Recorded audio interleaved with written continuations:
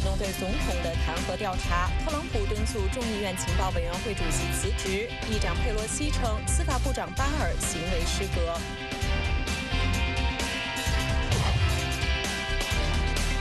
中国外交部长王毅会见联合国秘书长古特雷斯，并于联合国大会发表讲话。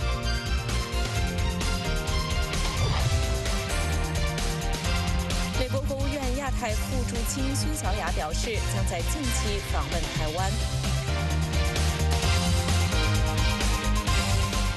9月28号星期六，欢迎收看《美国观察》，我是卡拉，我是许湘云。我们从美国首都华盛顿向您问好。首先来关注今天的头条新闻：美国国会及行政当局中国委员会主席麦戈文众议员和共同主席卢比奥参议员今天发表了一份联合声明，纪念2014年香港雨伞运动5周年。声明中说，在雨伞运动5周年之际，我们想起过去5年香港的自治、人权和自由加速受到侵蚀。声明呼吁香港政府将真普选作为优先事项，采取切实措施加强香港的自治。声明中还说，我们将继续与香港人民站在一起，支持香港的人权与民主，并致力于在国会通过香港人权与民主法案。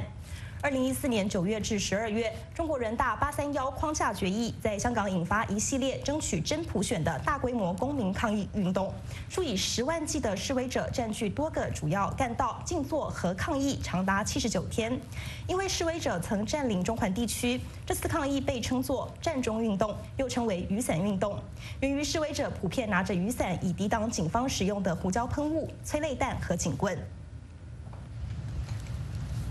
在另外一方面，中国外长王毅星期五在联大一般性辩论中发言。我们下面就连线美国之音驻纽约记者，请他来介绍详细的情况。方斌，好的。中国外长王毅星期五下午在联大一般性辩论中发言，他借70年国庆之际赞扬中国取得的伟大成就，但他完全回避70年来中共犯下的诸多罪错，却把文革后走投无路之下被迫采取改革开放政策，利用国际自由贸易体系所取得的功劳全数归于中共的领导。我们来听听王毅是怎么说的。中国发展的密码在于我们坚持中国共产党的集中统一领导，坚持走符合中国国情的发展道路，坚持改革开放的基本国策，坚持以人民为中心的发展思想。王毅在讲话中完全不检讨中共在过去几十年发展中所采取的所谓后进优势政策，即盗窃知识产权、强迫技术转让、壁垒高筑、国企补贴等，却针对美国大批单边主义和保护主义。我们来听王毅怎么说。面对保护主义逆流，我们不能袖手旁观。面对全球性挑战，竖起高墙不是办法。面对自身问题，诿过于人不是出路。上个世纪大萧条的教训因见不远。挥舞关税大棒，挑起经贸摩擦，将干扰全球产业链和供应链，损害多边贸易体制和全球经贸秩序，甚至可能导致世界陷入衰退陷阱。但是就在王毅发言前几个小时，美国权威的财经媒体布隆伯格和 CNBC 爆出了白宫正考虑阻止美国在中国的所有投资的消息。报道说，这一讨论尚处于初步阶段，还没有时间表。报道说，美国正寻求对美中贸易谈判能够发生影响力的杠杆。美中贸易谈判将于10月10号在华盛顿恢复进行。尽管王毅在讲话中销售新一轮中国机遇，但是并没有阻止这一消息，导致华尔街科技股今天大跌，纳斯达克指数跌了超过1%。主持人方斌，那王毅在联合国大会发言之前，他还参加了一些什么活动，发表了其他的什么样的言论呢？是的，王毅除了在联合国的双边和多边活动之外呢，他还利用这一机会在联合国之外为中共的政治制度和发展道路做宣传。9月24号，他在美中关系全国委员会等组织主办的晚宴上，继续宣传中共的成功是马克思主义理论与中国国情相结合的结果。他说，经过70年的历史检验，这条道路已经被证明是完全正确的，因此得到了中国人民的一致拥护和坚定的支持。但是王毅所谓中国人民一致拥护的说法，显然无法跟香港100万人上街的反送中抗议运动，以及被当作世界丑闻的新疆数百万人被监禁洗脑的现实相吻合。新疆人权危机是王毅此行在数个场合为中共的人权镇压政策辩护的重点。9月25号，安理会举行区域反恐合作会议，王毅在发言中称，北京在新疆的镇压措施是卓有成效的去极端化措施，是中国为国际反恐事业做出的重大贡献。他还点名批美国，我们来听王毅怎么说。美国等个别西方国家不顾基本事实，出于他们的政治目的，攻击抹黑中国的正当举措，中方坚决反对，国际社会也不会认同。美国代表随后反驳王毅的说法。美国驻联合国副代表科恩大使说，反恐不能成为镇压中国穆斯林和少数民族和平宗教活动的借口。我们来听科恩大使怎么说。We are deeply concerned by the situation in Xinjiang. 我们对新疆的局势深感关切。新疆有超过100万维吾尔人和其他穆斯林被以反恐为名任意拘留。新疆的男女老少仅依据其宗教信仰和种族就遭到了酷刑、强迫劳动和有入侵性的任意监视。在9月25号的时候，美国副国务卿沙利文在新疆人权危机讨论会上说，中共实际上通过剥夺人民进行正常和平的宗教活动的权利，在鼓励激进化。最近，中共甚至将香港的反送中抗议人士称作恐怖分子，揭示了中国对恐怖分子这个概念的故意滥用。主持人，感谢美国之音驻纽约记者方斌的连线报道。本周在联合国大会上，世界各国领导人也得到警告，有些疾病可以在短短的3天内，在全球范围造成巨大的生命损失。美国之音记者皮尔森报道说，世界卫生组织全球防备监测小组发布的一份报告说，在医疗问题上，如果不采取行动，将会造成严重的后果。艾滋病已经不再是曾经那样严重的威胁了。治疗手段改变了艾滋病的威胁局面，有关艾滋病疫苗的研究也给人带来了希望。还有人在谈论在未来30年内消灭疟疾，疟疾每年造成50多万人死亡，其中大多数是儿童。科学家也在接近达成战胜埃博拉病毒的目标。一种预防埃博拉的疫苗以及2种治疗埃博拉患者的新药正在刚果民主共和国挽救生命。过去，埃博拉病毒可以导致90%的患者死亡，但安东尼·福奇博士说，通过治疗，现在的埃博拉导致死亡率取决于一个人血液中的病毒含量。如果你血液中病毒含量很低，致死率可以下降到10%左右。福奇是美国国立卫生研究院传染病项目的带头人，他也是全球防备监测小组的成员之一。这一个世界卫生组织和世界银行召集组成的独立团体，目前是评估应对疾病爆发等卫生紧急情况的全球防备。该小组的第一份报告警告说，世界在危机面前严重缺乏准备。情况如此严峻，下一次由致命病毒、细菌或其他病原体引起的疾病大流行可能会导致多达8000万人死亡，并造成巨大的经济损失。如果这是有关国家的国防或军事准备，该负责的不只是国防部长，而是整个政府、总理或总统的职责。全球卫生安全也必须如此。在最近一次东非之行中，福奇博士对控制埃博拉病毒的医疗实践感到满意。刚果人在这里实施医疗的能力，以及卢旺达和乌干达人防备病例越过边界的能力，让我印象深刻。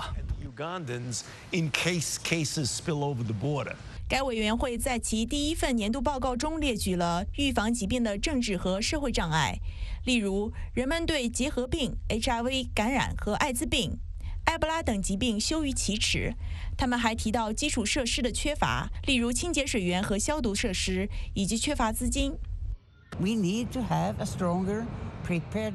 我们需要全面加强准备，避免不必要的生命损失和庞大的经济损失。And large economic losses. 报告警告说，导致疾病蔓延的政治局势包括长期冲突、被迫移民。他们敦促各国从地方一级开始建立应急准备，并相互合作。这些都是可以防止疾病爆发、防止巨大生命损失的政治问题。英国牛津网络研究所的报告显示，至少70个国家政府及政党有组织地操纵社交媒体及民众的意见。这份报告指出，民主国家和独裁政权在过去2年操控舆论的行为增加了2倍，脸书是首选平台。研究人员表示，中国、印度、伊朗、巴基斯坦、俄罗斯、沙特阿拉伯及委内瑞拉都在积极地在国外通过脸书及推特发挥其影响力。与此同时，在联合国大会上，英国、法国及印度等20个国家星期4签署协议，目的是遏制网络假新闻。社交媒体推特上周关闭了数以千计传播假信息的账号，其中包括分化香港抗议民众的中国假账号。特朗普总统的乌克兰通话风波星期5继续升级。此前有举报信说，特朗普在7月25号的电话中寻求乌克兰新总统的帮助，来揭露前副总统拜登和儿子的丑闻。这将会损害拜登赢得民主党总统候选人提名，在2020年挑战特朗普的前景。特朗普星期5要求民主党籍议员、众议院情报委员会主席谢安达辞职，原因是他涉嫌在政府推迟向国会提交举报信举行的听证会上进行不实陈述。特朗普在推特上说，他本来应该阅读过这份通话记录的确切版本，但他完全改变了措辞，让他听起来很可怕，还让我听起来像是有罪的。特朗普还说，谢安达向国会撒谎，试图欺骗美国公众。基于这种欺骗行为，我要求他立即从国会辞职。此外，众议院议长佩洛西星期5接受媒体采访时说，美国司法部长巴尔在处理这一检举时耍无赖。佩洛西指责巴尔协助白宫掩盖这次通话。他说：“我认为他们的目的是掩盖真相。”美国国务院亚太副助理国务卿及亚太经济合作组织资深官员孙小雅将在近期访问台湾。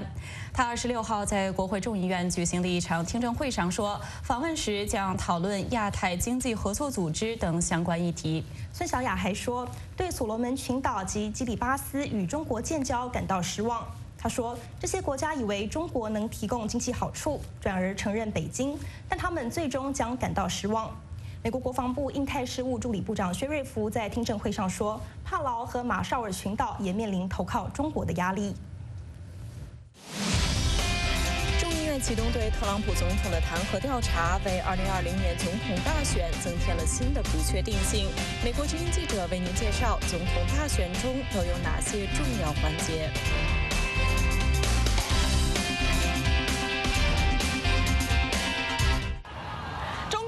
70周年，香港串联各地举行全球反极权集会，并发动10月1号全民黑衣，没有国庆，只有国殇大游行。北京将会如何反映香港人对11庆典的两样情？9月28号、29号和10月1号，美国之音将推出特别节目，带您了解香港抗议现场的最新动态。请观众朋友们锁定美国之音官网、脸书和 YouTube 同步直播。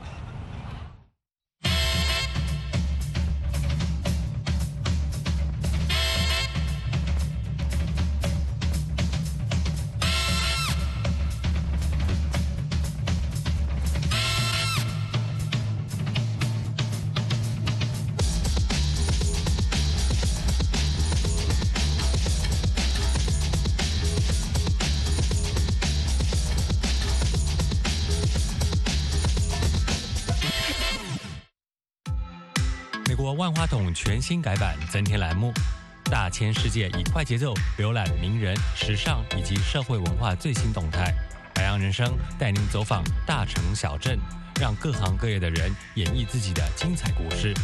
敬请关注每周6晚上9点播出的《美国万花筒》。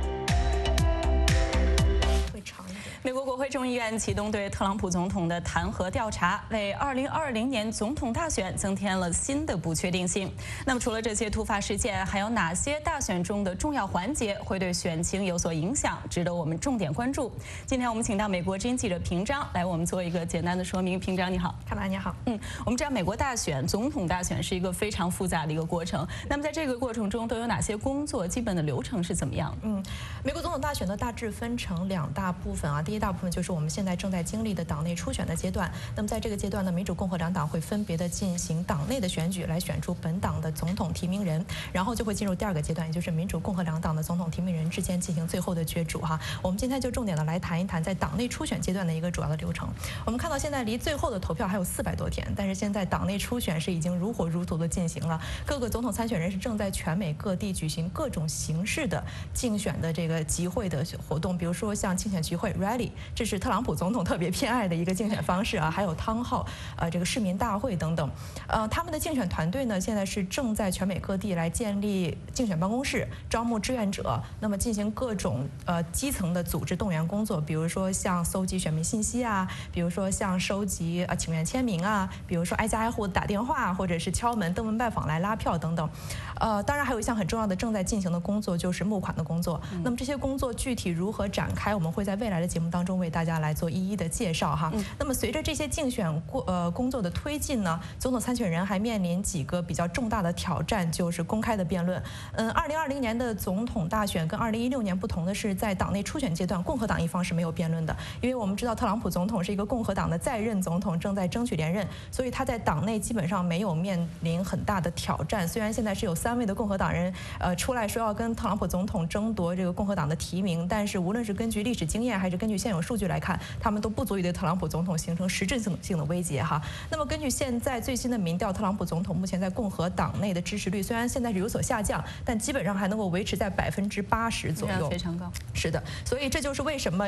到目前为止有4个州，堪萨斯州、南卡罗来纳州、内华达州和阿拉斯加州这4个州的共和党委员会是宣布取消本党的这个党内初选，也就是说没有共和党的初选了，只有民主党的这4个州。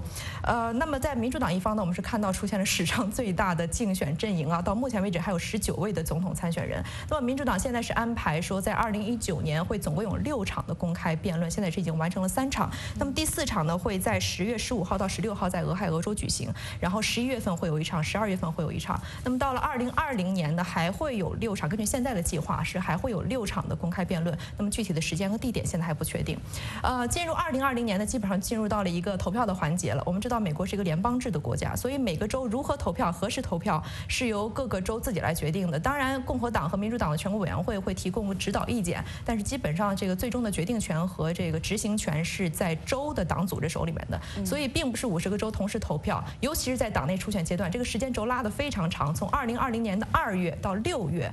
各个州会陆陆续续的进行投票。那么有些州呢会采取有些州是民主、共和两党在同一天投票，有些州是分开不同的日子投票。那么有些州是用党团会议的形式投票，有些州是用普通初选的形式投票。那么有些州是这个党代表大会。那么各种各样的形式是怎么样进行的，有什么样的差别，我们也会在未来的节目当中为大家做详细的介绍。是平常像你刚才说的，像2020年从2月到6月有这么长的一个投票的时间，而且有这么多场复杂的不同形式的投票，有没有哪几场值得我们特别的关注？首先最值得关注的肯定是最早投票的那4个州啊。那么爱奥华州是第1场，在2月3号，之后是新罕布什尔州在2月11号，然后是内华达州在2月22号，然后是这个南卡罗来纳州在2月29号。刚才我们说了，内华达州和南卡罗来纳州呢都宣布是取消了共和党的初选，所以只有民主党一方的投票。这4个州非常重要，因为他们是最早投票的4个州，所以其他州的选民啊，还有媒体啊，还有大大小小的金主都在盯着这4个州的选情呢。是，所以如果一个参选人能够赢得这4个州的话，他就能够在全美掀起一股这个势头。我们知道在大选当中，这个势头非常重要，因为民众多多少少还是会有一点从众的心理，尤其是在在党内初选阶段。所以如果大家看到，这个参选人有可能会赢，就更倾向于会把票投给他，所以这个参选人就能够借着这样的一股势头赢下全国。这就是为什么我们现在看到几乎所有的民主党总统参选人都在把绝大多数的时间、精力、钱都花在这4个州的这个竞选活动上，所以非常的重要。那么在这4个州投票完成之后呢，就进入到了超级星期二，也就是2020年的3月3号。这一天呢，之所以称为超级星期二，就是因为有最多的州在同一天投票。那么根据现在的安排呢，在2020年总统大选的超级星期二会有14个州，再加上这个美属萨摩亚和民主党海外部在这一天投票，其中还包括加利福尼亚州和德克萨斯州这2个最大的拥有最多的代表人票数的州。这个代表人票数 delegates 这个制度呢，我们也会在未来的节目当中会跟大家做详细的介绍哈。简单来说就是说，美国的初选它其实是一场间接选举，是每个州呢根据人口的多少派出相应数量的代表去参加全国代表大会，然后在全国代表大会上来推举本党的总统提名人。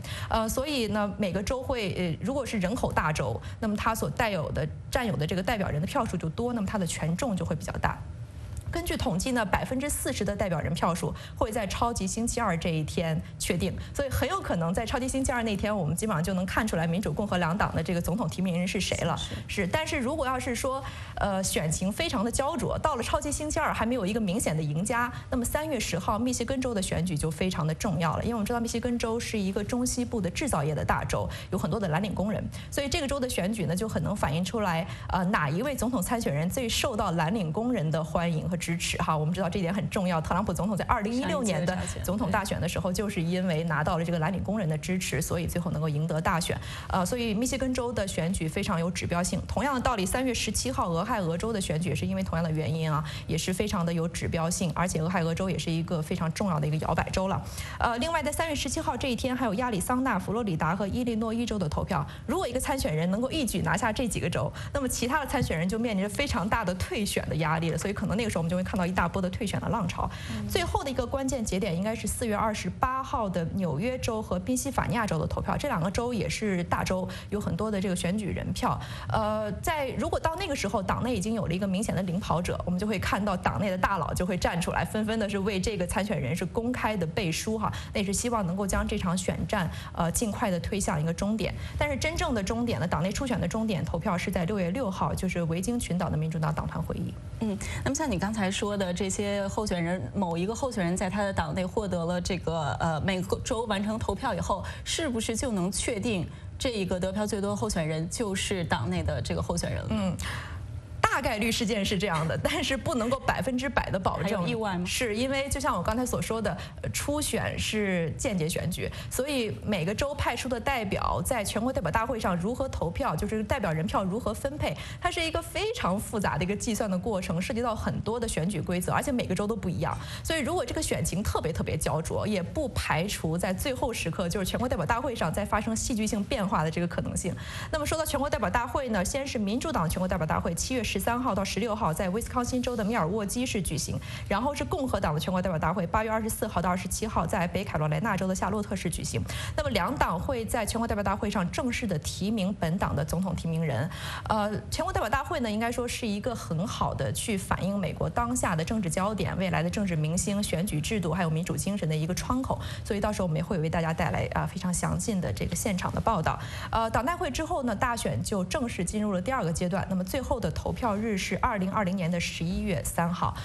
这个呢就是基本的2020年美国总统大选的一个大致的时间表哈。我们今天只是为大家梳理一个基本的脉络。那么未来在每周的节目当中呢，我们会根据这样的一条主轴来为大家进行具体的这个选情的分析和美国选举制度的介绍。就像你说的，平常其实美国大选真的是一个非常复杂的过程。我们也期待在今后的节目里能更多的见到你，给大家带来更详细的讲解。谢谢你。美军参谋长联席会议主席邓福德将军将在下星期卸任。他在2位风格截然不同的总统领导下管理美军，赢得政治和军事专家的尊重。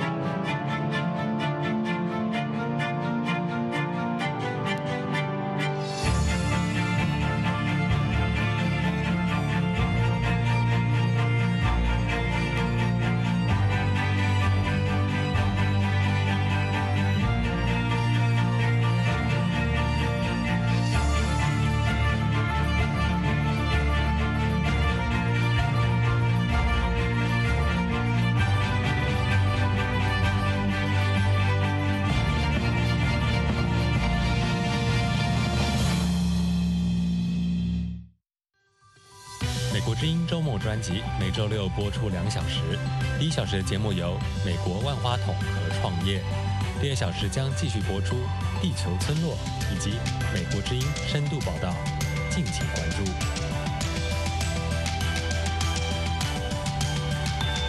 富有浓郁的亚洲文化色彩。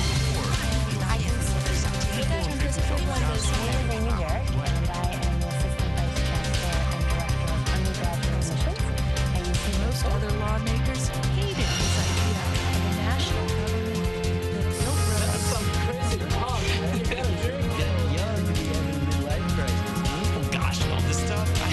don't think so. I just flown in from Boston. My name is That is because you have done too much of the same thing. He's really going to need an vacation.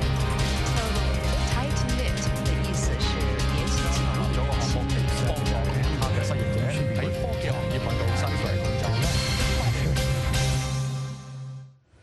美国总统的首席军事顾问、美军参谋长联席会议主席邓福德将军将在下个星期卸任。邓福德对伊斯兰国危机和阿富汗持续冲突的处理，以及在美国与俄罗斯、中国的紧张关系不断加深之际，强化美军的努力，将会一直被人们铭记。来看美国之音记者巴布从五角大楼发回的报道。约瑟夫·邓福德将军在2位风格截然不同的总统任内领导美军，赢得了美国政界2党的尊重和军事专家的肯定。我认为邓福德将军是我们最出色的主席之一。世界局势多变，衡量起来并不容易。在美国和伊朗紧张关系升级以及阿富汗境内暴力局势加剧之际，邓福德准备退休。当我想到阿富汗时，我会想到2件事。首先，我不希望阿富汗成为那些威胁美国国土、美国人民和美国盟友的力量的庇护所。再来，我们希望阿富汗人民在阿富汗享有和平与稳定。为了实现这些目标，美国与塔利班的谈判变得紧张。尽管特朗普总统希望从阿富汗部分撤军，邓福德将军仍努力在这一过程中确保美军有能力铲除那里的恐怖分子。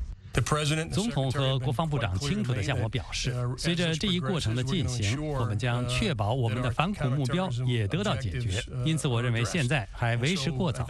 我现在还不打算使用撤军这个词。在中东，邓福德将军领导了击毁伊拉克和叙利亚的伊斯兰国哈里发的行动。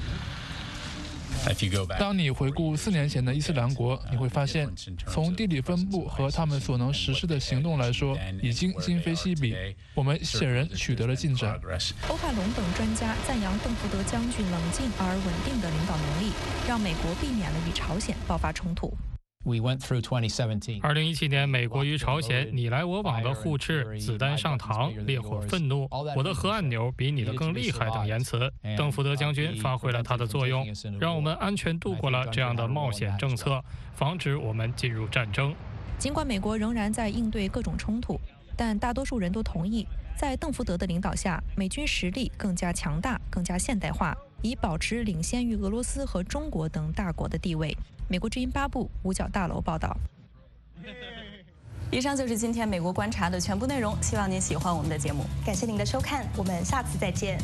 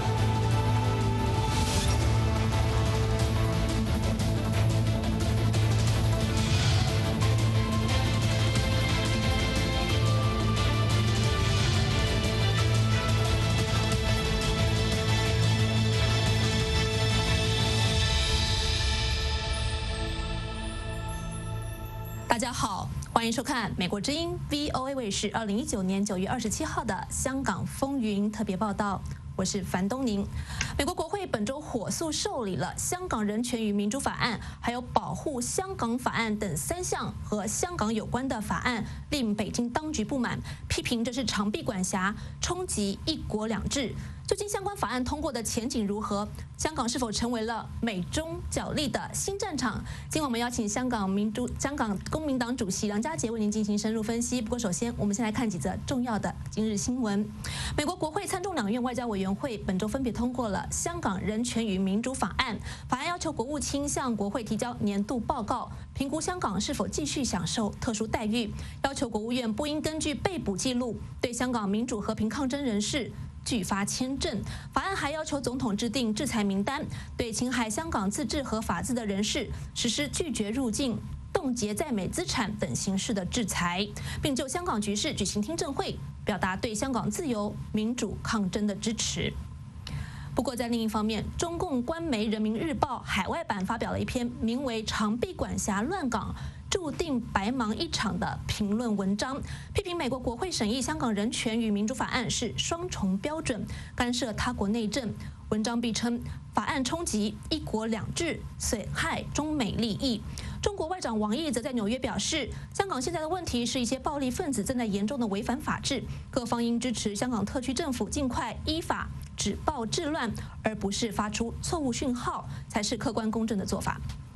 另外，香港特首林郑月娥今天在她的脸书上承诺，未来一定会继续和市民进行对话。在周4晚上的首场社区对话中，林郑月娥和市民在对话中触及了香港一国两制的问题。有市民表示支持一国两制，但应跟足基本法；有人则担忧制度变质。有一名年轻人表示支持实行一国两制和香港自治。那么，特首林郑月娥回应时强调，香港要保持一国两制，并称一国两制是有底线的，香港自治就不是一国两制。有香港评论指，特首和市民是各说各话。11国庆将至，民间人权阵线周末将发起多项的示威活动。周末的雨伞运动镇压5周年集会已经获得香港警方的不反对通知书。不过，警方在今天的记者会上提醒参与集会的人士，对于违法行为必定及时介入，并追究相关的刑事责任。若不幸有危险事件发生，呼吁在场人士要尽快撤离。如果集会出现混乱、暴力和无法控制的状况，主办单位也需配合警方做适当的呼吁，终止集会。至于10月1号的没有国庆，只有国殇人民归来大游行，警方只是在今天做出了反对集会的决定。好的，我们在请教今晚的来宾之前呢，我们现在看一则美国记者任欣他针对这个香港人权民主法案所制作的电视报道。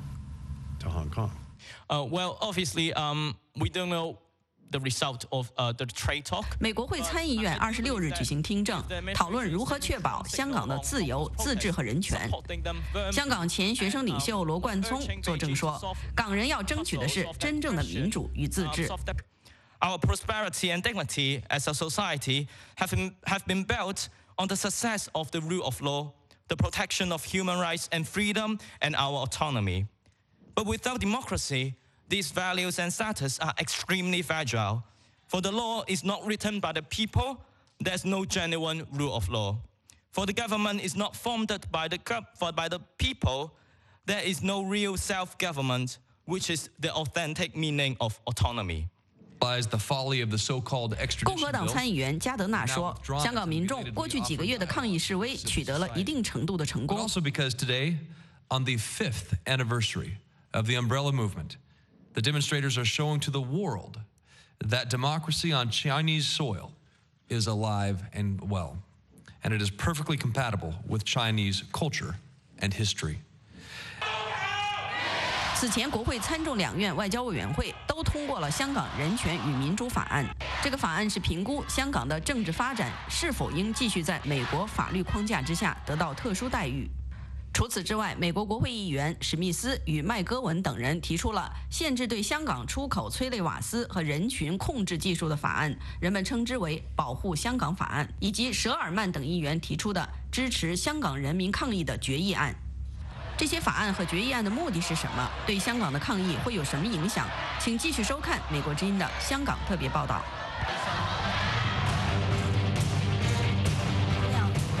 1987654321梁家杰试音。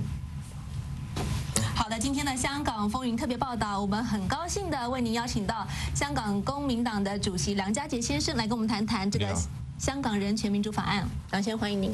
你好。好，您怎么看这个香港人权民主法案在美国国会等于是很快的就受理了？这个速度好像比我们想象中还要更快，是吗？对啊，因为大家都知道啊，其实呢，这个 Rubio 啊，他在2014年已经第一次把这个法案提出了嘛，但是过去的5年呢，都是老是排不上这个议程上面，这一次怎么快？排到这个议程上面，而且呢，已经获得这个2院的外交委员会都一致通过，这个速度啊是很快。我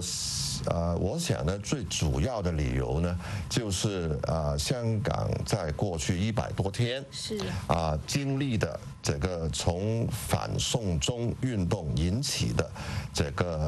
保护香港捍卫我们的自由、人权、法治跟我们的生活方式的这个运动引起的。因为我们都看得见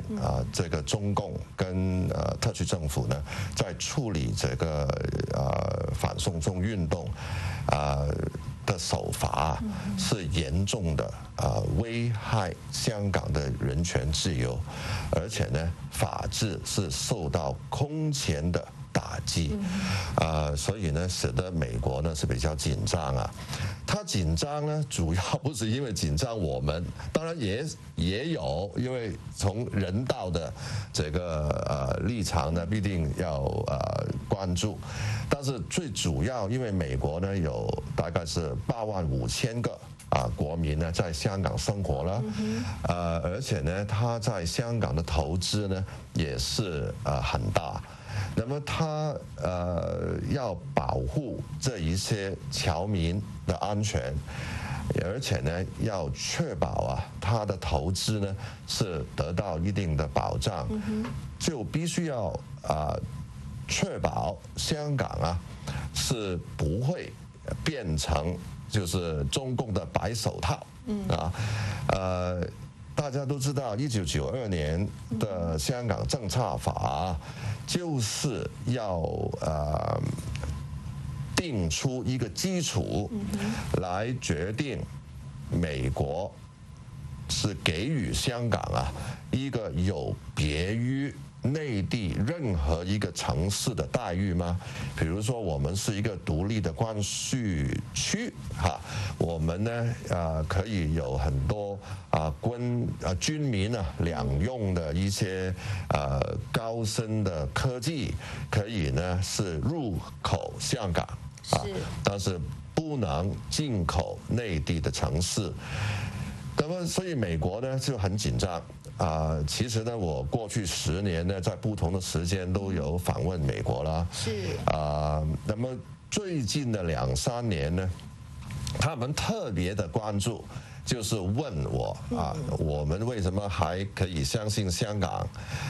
可以自主，可以呢履行你们根据这个世界贸易组织一些规条来行事，然后你们国际的条约，你们可不可以履行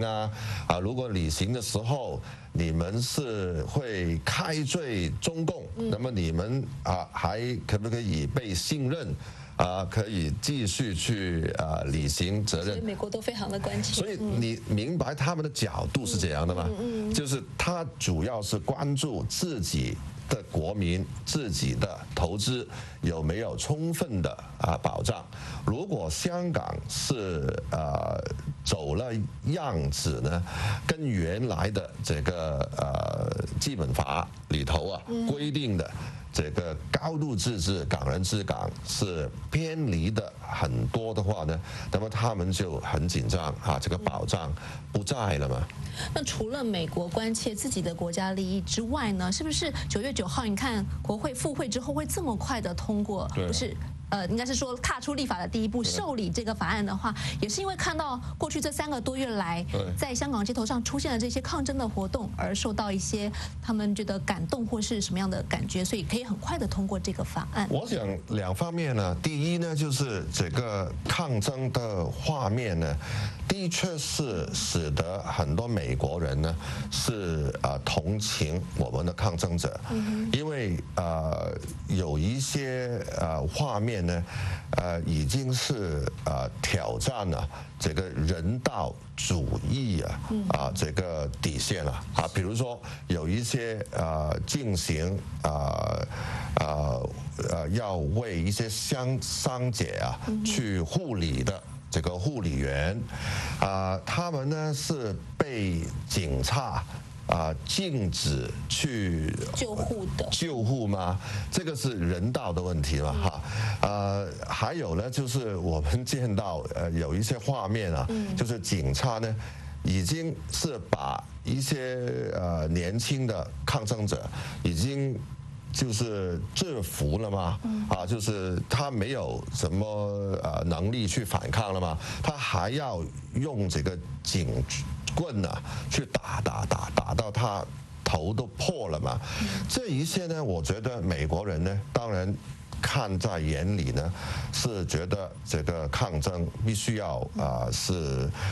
要同情了。那第二个因素呢，我觉得就是因为香港呢，其实跟美国、跟欧洲、跟很多自由民主的国家呢，都是拥抱同一套的价值，我们自由民主法治。对了，我们的制度也是一样的嘛，生活的方式也是没有很大的分别，大家紧张的这个人权自由的这个发挥等等都是一样的。那么我们就是面对中共就好像是现在是一个2元对立的情况嘛，自由和集权的对抗。对那么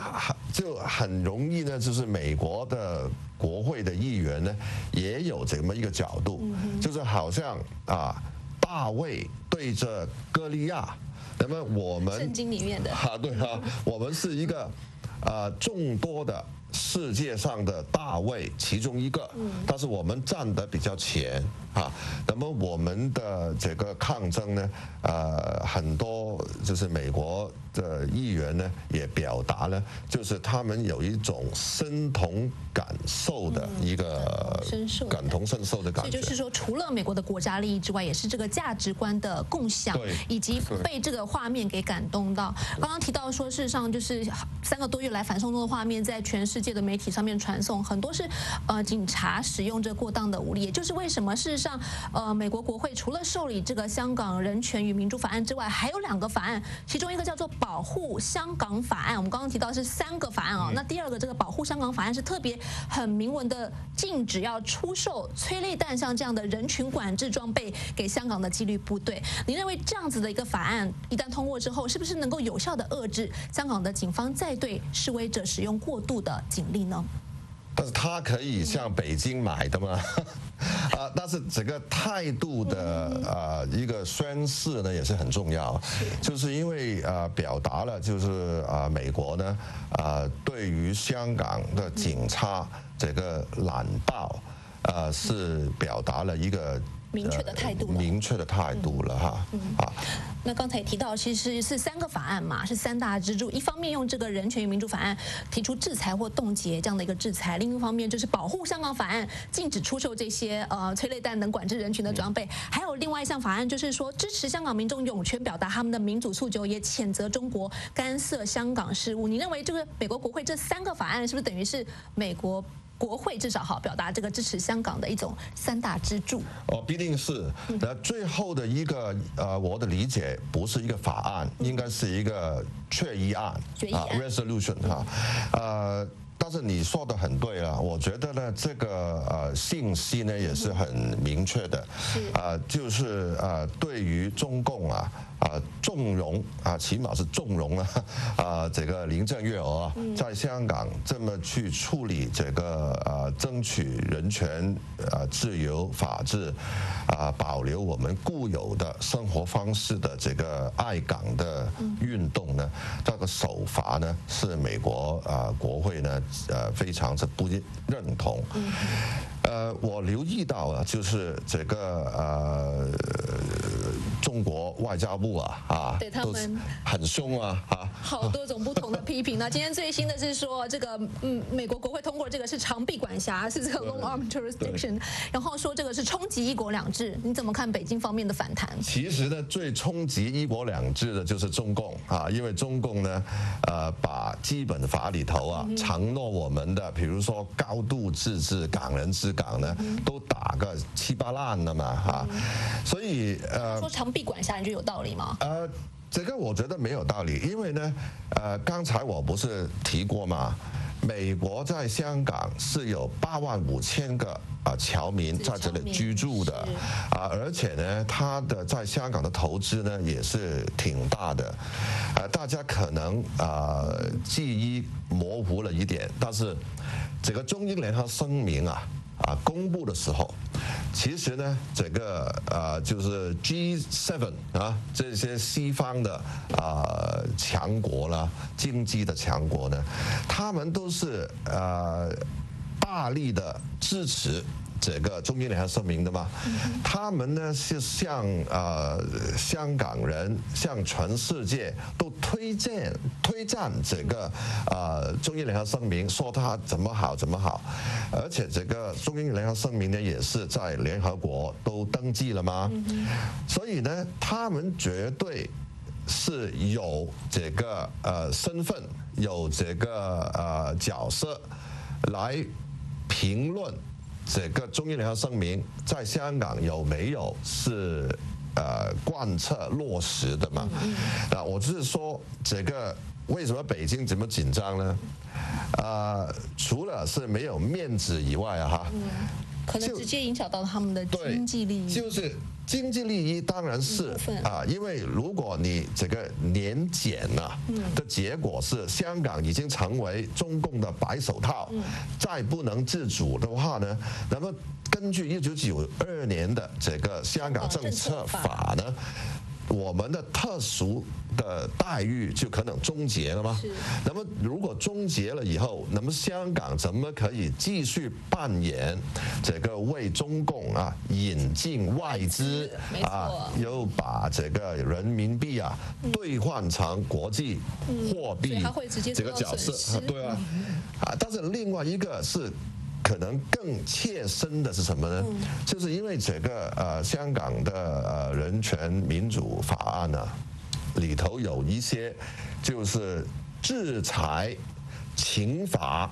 这个影响香港人权这个人士吗？会受到制裁，而且资产会被冻结。对因为呢，这一个呢，对于很多现在在前线打人的警察呢，已经产生一些威胁压力因为这一个法案呢，现在最新的版本呢，就是说，如果你被证明是对于基本法承诺的这个人权自由民主的这个普选你是产生一个负面的影响，或者是破坏的这个作用呢，那么不单是你这是官员自己你的直属的这个亲属也是家人也是这个在美国的资产也被冻结吗？这是新加进去的，说定的新加的嘛，我们说这加辣吗？加码吗？所以这一个对于他们来说呢，是一个很切心的一个事情嘛还有就是现在你听见黄之锋说吗？美国的国会的议员已经要求他提供18区区议会选举主任的名字，这个名单为什么呢？因为这一些选举主任呢，就是可以操生杀之权，会不会去取消一定的这个候选人呢的参选的资格？这个就是我们所谓的行政去审查嘛。所以呢，这一些选举主任也是有压力哦。如果他们要未来有打算、有计划要到美国去，或者他们在美国已经有银行的户口已经有买了这个房产在哪里，那么他就担忧如果你是 disqualify 这些参选人，那是不是也是一个原因？我们先看到香港特首林郑月娥，她本人好像也很紧张，因为她也是非常猛烈的批评这个香港人权与民主法案。她还说，美国国会不应该做这些不必要的事情也不应该成为香港事务的这个持份者，不应该成为这个 stakeholder。你怎么看林郑月娥她的反应呢？他的反应呢，我想也是跟这个外交部跟中央政府呢一致的啦，但是呢，我就希望无论是中央政府或者是林郑月娥都要自己反省一下，就是如果中共是根据这个基本法、中英联合声明来给予香港一国两制、高度自治、港人治港，你不会就是凡事都管，要把香港呢变成一个内地城市剥夺香港人的自由人权。法治被破坏，就根本不会出现这一些制裁吗？所以解铃还需系铃人所以这个系铃人去攻击去批评这个美国这个受害人呢，我觉得是这个逻辑有一些问题那如果我们梁主席，如果把这个香港人权民主法案放在整个这个美中现在两国博弈的两强博弈的这个架构来看的话，会不会使得香港接下来成为美方手中的一张可以对付中国的牌呢？会，但是呢，我打一个比喻就是你现在好像呢是习近平呢拿着一个枪指着香港的脑袋，就要叫这个美国去交赎金，好像是这个一个图画当然我们不希望成为这个人质了，但是如果我们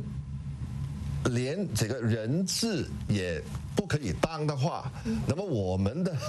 命运可能更惨了就是这个很吊诡但是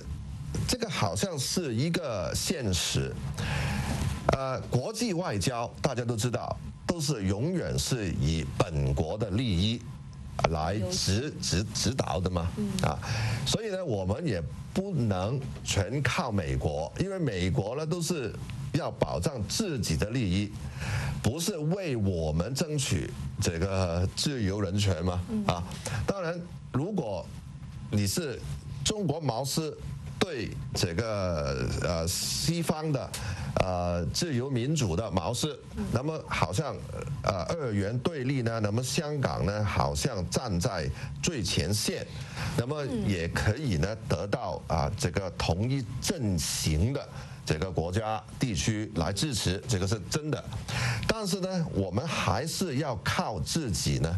来在香港建立一套民主的制度，来保障我们的人权、自由、法治可以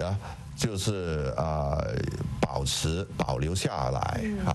那么除了刚刚提到这个香港现在是变成自由跟集权对抗的一个最前线也可能是美中角力的一个新战场之外，我想再回到刚才我们提到这个香港人权与民主法案这个通过的前景，因为我们知道其实公民党您是公民党主席，但是公民党有非常非常多的这个议员，包括也连署写信给这个议长佩洛西，然后甚至亲自到了这个美国来进行这个游说那前景就是究竟如何跟我们分析一下？因为我们知道在美国国会的这个运作制作当当中，参议员里面如果有一个人他持不同的意见的话，可能两院就再弄一个妥协的版本，就会把时间拖长了。那但是看起来好像目前参众两院的意向如何？您觉得这个法案接下来最终成功通过立法的前景，您觉得乐观吗？我觉得总的来说呢，应该是可以通过的。但是可能在实践方面呢，就有一些不确定性。因为呢，你众议院还是可以估计比较顺利，因为都是民主党去操盘的嘛。而且呢，这个佩洛斯，这个 Pelosi 这个议长他呢都是很支持。他上星期不是跟我们的一些何韵诗在同一个场合出现，还有开了一个开了一个做事的这个记者会吗？但是在参议院呢，就99个参议员里头呢，只要有一个是要把这个法案呢是压后，他甚至可以呢匿名的，就是他不公布他的名字也可以。而且还有一个板斧呢，就是他可以呢，就是在这个参议院通过这个法案的时候呢，做出比较巨大的修改。修改的程度呢，使得他跟众议院通过的这个法案呢，内容可能有一些是不完全一样就那么要加多一个步骤了，就是两院要进行一个妥协。对了，一个妥协。但是呢，我总的来说呢，就是因为现在好像两党都有一个比较大的共识，而且香港的情况呢也是比较恶劣。美国的群众呢，我想也是被感动了。因为美国都是一个民主国家嘛，他们都要去这个选民去拜票的嘛，所以呢，从种种的情况来看，我总的来说都是审慎的、乐观的。好。那么接下来要如何在这个全院投票之前争取更大的这个游说的力度？您本人有没有计划可能会再访问美国首都华盛顿，或者说用其他的作为来争取更多的国际对这个法案的支持跟关注呢？有需要的话，当然我愿意去，但是因为在最近呢，已经有很多香港的民运的人士呢，已经都纷纷走访美国两院的议员了，看有没有这个需要了。但是其中一个我们要向就是国际社会发放的信息呢，就是我们要大家都知道香港每一天在发生什么事，所以这个 VOA 的节目呢是非常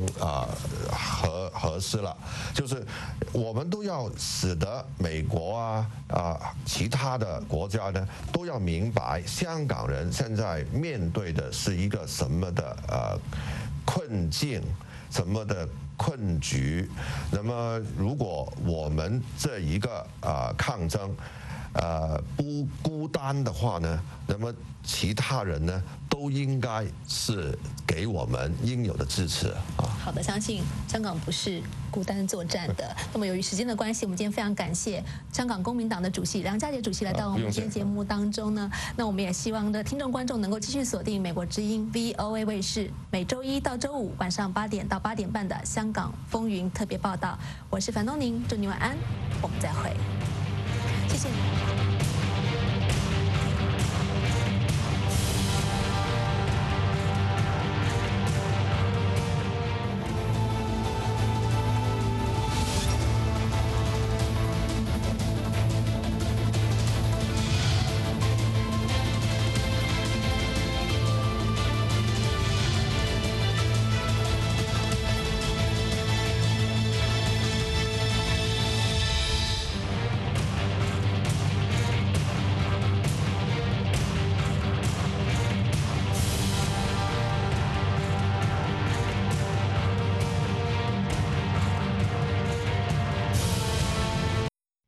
这是美国之音的中文广播。